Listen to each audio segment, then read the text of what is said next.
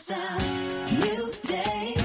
Oh, it's a new time. And there's a new way. Gonna live my life hard. The old has passed away. And the new has come. Thank God it's a brand new day.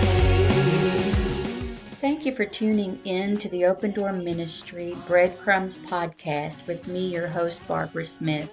We are here to share our blog articles with you in an audio format. We know that people are very busy and constantly on the go, but we all still need daily inspiration in our lives. It is our goal to share a few thought-provoking morsels that will challenge you to stay actively engaged in the Word of God.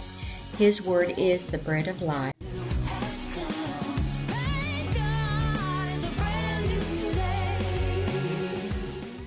Don't Fly Off the Handle by Barbara Smith. He Flies Right Off the Handle was first written in 1843 by Thomas C. Halliburton, referring to an axe or hammerhead that could fly right off its handle after you strike it. My husband and I have a row of extraordinary tall white pine trees in our backyard that have been eaten up by beetles and now dying from the inside out. Because of this, especially with one already beginning to lean, we have been investigating on how to fell a tree, they call it, who we might be able to call to do it for us, or if we could do it ourselves. And with this in mind, the expression fly off the handle sounds a bit too real and too close for comfort for my liking anyway. Not to mention, these 60 to 100 feet or more trees could fall in the wrong direction if the execution of the cuts are not precisely in the right place. With that being said, I heard this expression used recently in a different context that got my attention. We were privileged to take a motorcycle ride with some friends a few weeks ago, up and down and in and out of all kinds of beautiful country back roads, stopping at Linville, Tennessee to have lunch at the Soda Pop Junction,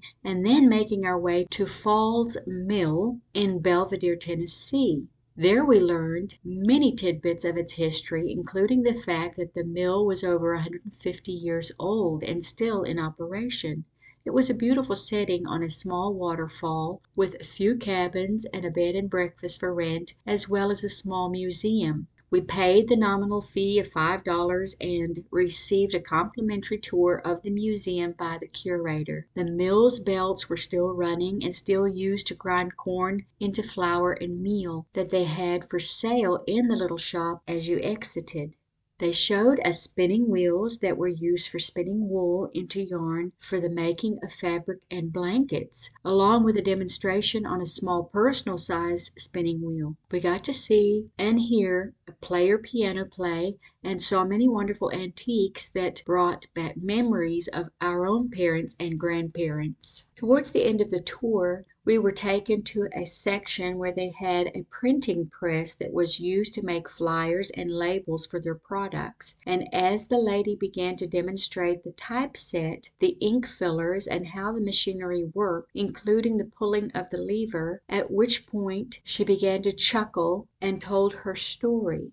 "Oh yes, by the way, don't let go of the handle," she said. "You've heard the expression, don't fly off the handle. Well, I learned the hard way on this machine," she said. "My husband forgot to tell me not to let go of the handle until you guide it gently all the way back to its starting point. Yes, I let go, and things began to fly, and the handle flew back harshly into its spot, and ink and sand and grit and letters and papers flew everywhere. With the ink and dirt all over me, that's how I learned my lesson," she said. "The handle must be controlled by the operator to work successfully." She sure did learn the hard way. The printing press in its infancy originated in China. However, we are more familiar with Johannes Gutenberg from Mainz, Germany, whose press became ready for commercial use around the year 1450. The only book to come out of Gutenberg's shop was a 300-page Gutenberg Bible, but he paved the way for those would-be printers who came after him. Gutenberg stated, "It is a press, certainly, but a press from which shall flow inexhaustible streams. Through it God will spread his word." He certainly gave credit to whom credit was due. Though he had a rough road with his invention and business dealings, he knew that any invention or success we have comes from God. Though printing is done with sophisticated machinery in the 21st century, the first models being in the 14th century, all had that dreaded, stiff, hard to control handle that we saw at Mill Falls. Many who use the expression "fly off the handle" in our day have probably never held an axe or maybe not even a hammer, much less experienced the head flying off. Nor have they ever heard that a printing press has this notorious handle to operate it. Our trees and books, which are incidentally closely related, seeing that paper is made from wood, are taken for granted nowadays. Where do paper, books, and printed materials come from? From the store, of course, would probably be the answer you receive from the young people today. However, the expression lives on with another life entirely since the mid-19th century. It is now used to mean that someone has lost their temper, lost self-control, or is venting with uncontrolled anger. Something may rub you the wrong way. You become angry, and because you have a short fuse, you are out of control. You fly off the handle. The fact of the matter is that when you rant and rave, pitch a fit, have a tantrum like a child, things will get messy fast. As the museum curator told us about her experience, you will end up with dirt and ink on your face, so to speak, and it will not be a pretty sight. Though anger and remarks are meant to make others look or feel bad, it will only backfire on you. However, something worse can happen, and that is that hearts can be broken and irreparable damage can be done, and you will muddy the waters even worse than they were before you began to rant and rave. Ephesians 4:26 tells us, "Be angry and sin not, let not the sun go down on your wrath." And James 1:19-20 says, "Wherefore, my beloved brethren, let every man be swift to hear, slow to speak, slow to wrath. For the wrath of man worketh not the righteousness of God." In Child Rearing 101, we know that discipline is an absolute necessity in learning processes for children. Though methods vary and are often a controversial subject in this politically correct society, it is a fact, however, that if you discipline in whatever form or fashion you choose, whether by spanking, giving a time out, or by taking something from the child, if it is done in anger and accompanied with screaming, shouting, and flailing of arms and hands, or the throwing of things, the desired lesson will not be learned by the child. The only thing that will be remembered is the anger, not the ins and outs of what they did or didn't do. When you are out of control, things just get messy.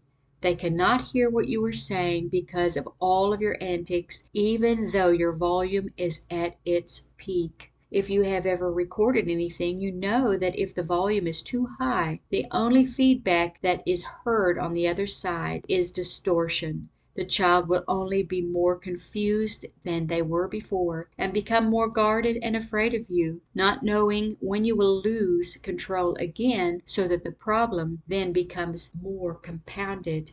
The prophet Jeremiah knew that judgment would come with wrongdoing, but he stated in Jeremiah 10:24, "O Lord, correct me, but with judgment, not in thine anger, lest thou bring me to nothing." Children know right from wrong. They honestly, fully expect to be punished when they have done wrong. This teaches them boundaries which they are constantly pushing. However, they want to know that their parents or caregivers are there holding the line. However, the one thing we must guard against is what Jeremiah stated, bringing them to nothing, aka breaking their spirit, because we have uncontrolled anger.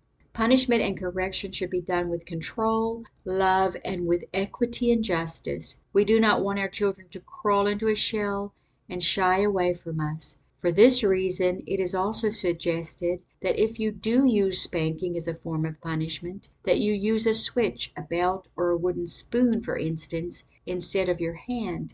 Let them know that your arms and hands are for loving and holding them. Children are dear to the heart of God, and He wants us to be humble and come to Him in innocent faith as a child does. However, to keep children on the straight and narrow, they must be disciplined. Proverbs 13:24 states, He that spareth his rod hateth his son, but he that loveth him chasteneth him betimes. The way our Heavenly Father treats us is an example of how we would parent our children. He is unconditional love toward us and is long-suffering. Though God does not always say yes to our every request or give us our every whim, He always answers us. The answer could be no, or maybe not now, but He does not ignore us. God's Word is filled with explanations. Everything He does has a reason. Though we grew up in the era of "because I told you so" answers, and we know we must honor our fathers and mothers and obey them as children, explanations go a long way in teaching the lesson rather than just stopping immediate behavior in that moment. Explaining the reason why or why not will not only help the child to understand for future reference, but will also make the parent's life easier in future incidences of the like nature. Children can be sneaky, devious, or innocent and ignorant, but they are smart and will be able to understand your explanation. Isaiah 55:6-9 is only one of our many examples of how God tells us what to do and the reasons why. He says, Seek ye the Lord while he may be found. Call ye upon him while he is near. Let the wicked forsake his way, and the unrighteous man his thoughts, and let him return unto the Lord, and he will have mercy upon him, and to our God, for he will abundantly pardon. For my thoughts are not your thoughts, neither are your ways my ways, saith the Lord. For as the heavens are higher than the earth, so are my ways higher than yours, and my thoughts than your thoughts. We must put our cell phones down, pay attention, and have meaningful conversations with our children to be effective parents.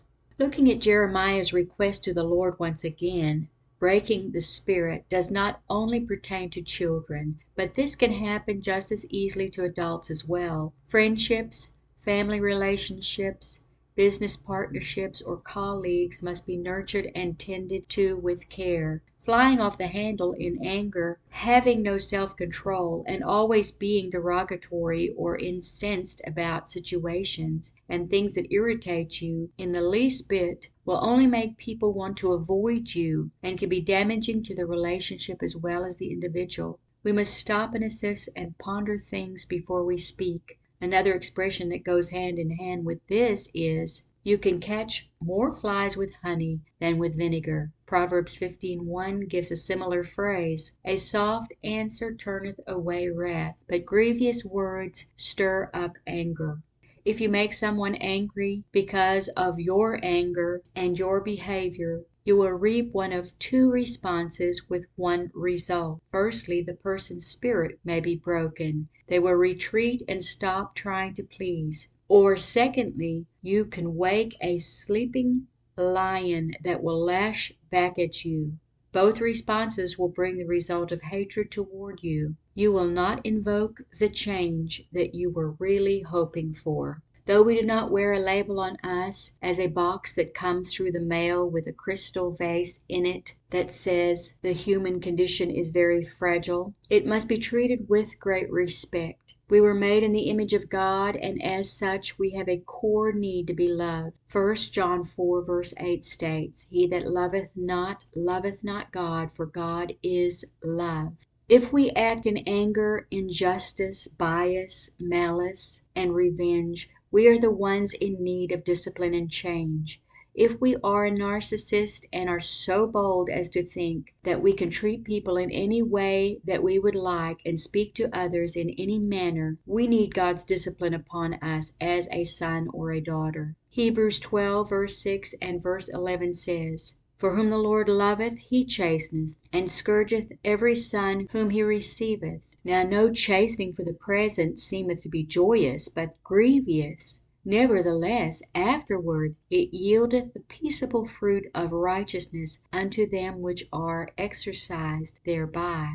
Getting ourselves on the right track will allow us to deal kindly with others, reduce our anxiety, and allow us to think before we act. Allow the Lord to correct you in justice, kindness, and peace, and in turn do the same with others, not in the mad fury and not degrading and tearing others down, physically, mentally, emotionally, or spiritually. You are not the judge or jury, just a guide and a teacher to those under your supervision. The concept of penance did not originate with God or from His Word, but from a man-made religion who thought they could buy pardon and absolution from their sins by paying off a mere mortal man. There is no amount of money or work that we can do to take away our wrong.